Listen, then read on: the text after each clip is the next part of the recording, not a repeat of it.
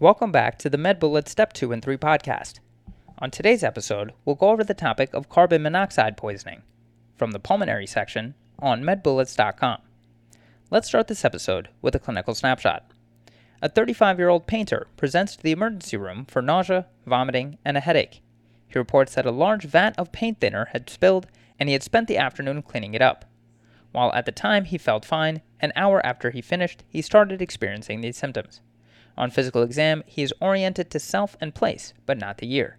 He is tachycardic with a pulse of 112 per minute. Pulse oximetry reveals an oxygen saturation of 96% on room air. A carbon monoxide oximetry shows a carboxyhemoglobin level of 23%. He is started on 100% oxygen. A lactic acid level is drawn to assess for concomitant cyanide poisoning. Now let's get into the episode. As a quick introduction, carbon monoxide poisoning results from exposure to carbon monoxide resulting in hypoxia.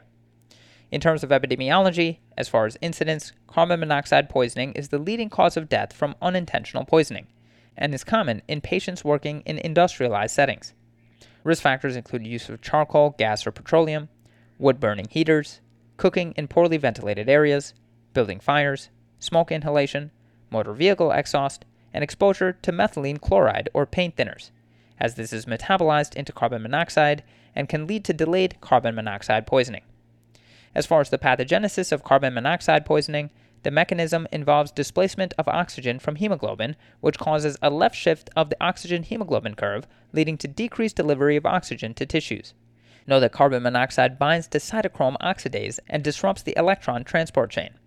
It also increases lipid peroxidation in the central nervous system. Associated conditions with carbon monoxide poisoning include cyanide poisoning. As far as prognosis, carbon monoxide poisoning is worse with very young or very old age and is worse with prolonged or intentional exposures. As far as the presentation of carbon monoxide poisoning, symptoms include headache, lightheadedness, nausea and vomiting, as well as improvement when removed from the exposure. Physical exam may reveal normal pulse oximetry, tachycardia, dyspnea, altered mental status, specifically confusion, and cherry red skin, which may be a late finding of carbon monoxide poisoning. As far as studies to obtain in the workup of carbon monoxide poisoning, in terms of diagnostic testing, studies include pulse oximetry, where you will typically have a normal oxygen saturation level, increased carboxyhemoglobin levels, which must be assessed before supplemental oxygen is administered. Patients should undergo an arterial blood gas, a venous blood gas, and should also have a portable carbon monoxide oximetry device, not a regular pulse oximetry. Note that increased carboxyhemoglobin levels are greater than 3% for non-smokers and greater than 9% for smokers.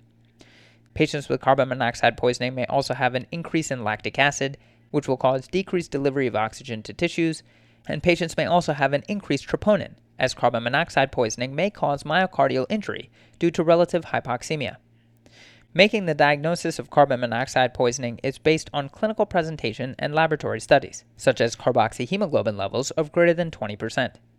The differential diagnosis for carbon monoxide poisoning is cyanide poisoning, and the distinguishing factor between cyanide poisoning and carbon monoxide poisoning is that cyanide poisoning will have increased lactic acid, and these patients do not respond to oxygen therapy. As far as the treatment of carbon monoxide poisoning, the management approach should be to remove all sources of carbon monoxide from the patient. It should also include 100% oxygen or hyperbaric oxygen. So first-line therapy is 100% oxygen to displace carbon monoxide from hemoglobin. This also decreases the half-life of carbon monoxide in most patients from 4 to 5 hours to 1 hour. It also decreases the half-life of carbon monoxide from methylene chloride from 13 hours to 6 hours. Second-line management is hyperbaric oxygen, which is indicated in the setting of neurological deficits, pregnant women, children, elderly patients, significantly elevated carboxyhemoglobin levels, and when methylene chloride is the cause of carbon monoxide poisoning. Complications of carbon monoxide poisoning include myocarditis and acute respiratory distress syndrome. Okay, so now that we've gone over the major points about this topic, let's go over a few questions to apply the information and get a sense of how this topic has been tested on past exams. First question. A 52-year-old man presents to the clinic with a headache and dizziness for the past month. The patient reports that about 4 weeks ago, he developed a nagging headache. He thought he had a cold, so he tried over-the-counter ibuprofen that provided only mild and temporary relief. Recently, he also started feeling dizzy and nauseous, which only resolves when he steps outside to shovel the snow. The patient's medical history is significant for hypertension, type 2 diabetes mellitus, and asthma. His medications include amlodipine, metformin, glimepiride, and a fluticasone/salmeterol inhaler. The patient has been living at his upstate cabin for the past 5 weeks but denies other recent travel. He denies smoking tobacco or illicit drug use. The patient's temperature is 99 degrees Fahrenheit or 37.2 degrees Celsius. Blood pressure is 130 over 78 millimeters of mercury. Pulse is 72 per minute, and respirations are 16 per minute with an oxygen saturation of 98% on room air. The patient is currently asymptomatic while sitting in the office, and physical examination is unremarkable. Labs are drawn and are as follows. Hemoglobin is 20 grams per deciliter. Hematocrit is 60%. Leukocyte count is 10,050 cells per cubic millimeter with a normal differential, and platelet count is 350,000 per cubic millimeter. Which of the following underlies the patient's most likely diagnosis? And the choices are 1. Medication side effect, 2. Myeloproliferative neoplasm, 3. Neuronal hyperexcitability, 4. Toxic exposure, and 5. Viral infection.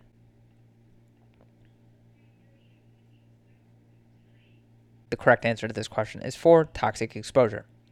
So the patient is presenting with headache, dizziness, and polycythemia, typically with exposure to a wood-burning stove, and this is likely due to toxic exposure to carbon monoxide.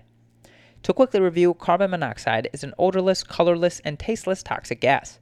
Patients often present with a history of exposure to wood-burning stoves, automobile exhaust, or smoke inhalation.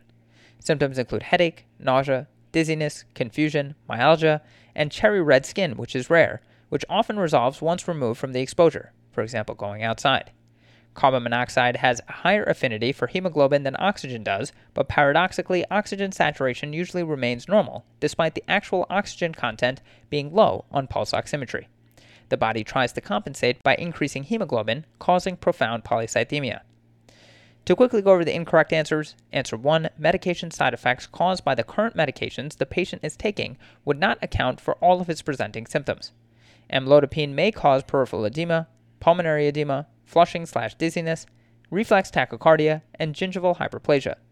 Sulfonylureas can cause a disulfiram-like reaction with alcohol, for example, flushing, headache, vertigo, nausea, sweating, palpation, hyperventilation, etc., and metformin can cause gastrointestinal symptoms and lactic acidosis. Answer 2, myeloproliferative neoplasm, is also incorrect. Polycythemia rubra vera is a myeloproliferative neoplasm primarily characterized by increased production of erythrocytes. It presents in patients during their 60s and 70s with headache, visual disturbances, hypertension, thrombosis, bleeding, pruritus exacerbated by hot water, and hepatosplenomegaly. A complete blood count will show an elevated hemoglobin, hematocrit, and possibly leukocytosis and thrombocytosis. Answer 3, neuronal hyperexcitability, is incorrect, as this is thought to be part of the complex pathophysiology of migraines. Migraines are a primary headache disorder that can occur episodically. The headache is characterized as pulsating/throbbing and is often unilateral, lasts 4 to 72 hours, and can be accompanied by nausea/vomiting, photophobia, and possibly aura. Finally, answer 5, viral infection, such as the common cold, for example rhinovirus and coronavirus, or influenza, presents as headache, fever, rhinorrhea, myalgias, and malaise. It would not explain the polycythemia. To leave you with a bullet summary, carbon monoxide poisoning presents with headache and dizziness/nausea that are intermittent, for example resolve when removed from the exposure, as well as polycythemia. And moving on to the final question, a 23-year-old woman who is 18 weeks pregnant presents to the emergency department with a headache and blurry vision. She has a history of pulmonary embolism and obesity. She has had these symptoms for the past several weeks, but notes that her symptoms get better after she leaves for work. She has been unable to see a neurologist for these symptoms as she cannot afford health insurance. She states her symptoms are notably worse over the weekend, and this Sunday evening she could not tolerate them anymore. Her temperature is 99.2 degrees Fahrenheit or 37.3 degrees Celsius. Blood pressure is 110 over 75 millimeters of mercury. Pulse is 112 per minute. Respirations are 22 per minute. And oxygen saturation is 100% on room air. Physical exam reveals cranial nerves are grossly intact with normal strength/sensation throughout and a mildly ataxic gait. Her symptoms have been improving slightly since arriving to the hospital. Which of the following is the most appropriate next step in management? And the choices are 1. 100% oxygen by non-rebreather, 2. Hydroxycobalamin, 3. Hyperbaric oxygen, 4. Magnesium sulfate, and 5. Magnetic resonance venography or MRV of the brain.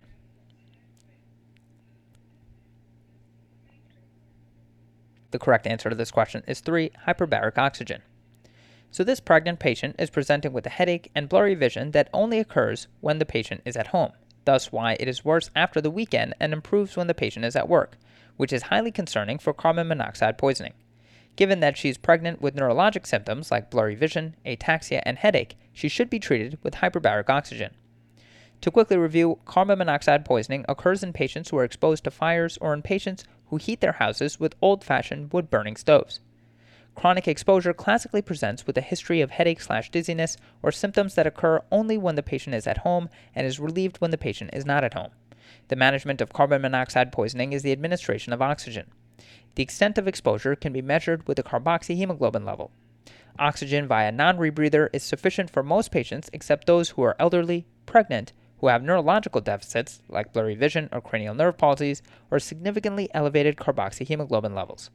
In these patients, treatment is hyperbaric oxygen. To quickly go over the incorrect answers, answer 1, 100% oxygen by non-rebreather is an appropriate treatment for carbon monoxide poisoning. However, patients with neurologic symptoms at any carboxyhemoglobin level, pregnant patients, and the elderly at a lower carboxyhemoglobin level than the general population require treatment with hyperbaric oxygen. Answer 2, hydroxycobalamin is incorrect, as this is the appropriate treatment of cyanide poisoning, which is common after exposure to industrial fires and presents with a profound lactic acidosis that does not respond to oxygen/fluids and an almond scent on the patient. Hydroxycobalamin binds to cyanide and makes cyanocobalamin, which is non-toxic. Answer 4, magnesium sulfate is incorrect, as this is the appropriate treatment of preeclampsia, which presents with hypertension, proteinuria, and signs of decreased end organ perfusion such as headaches, blurry vision, and abdominal pain. This patient's gestation at less than 20 weeks and normal blood pressure makes this less likely. And finally, answer 5, MRV of the brain is incorrect, as this is the appropriate diagnostic test for cavernous sinus thrombosis, which occurs in hypercoagulable states, such as pregnancy, and presents with a headache, blurry vision, and paralysis of extraocular motions. An MRV images the veins in the brain and can confirm the diagnosis, which may require treatment with heparin and antibiotics.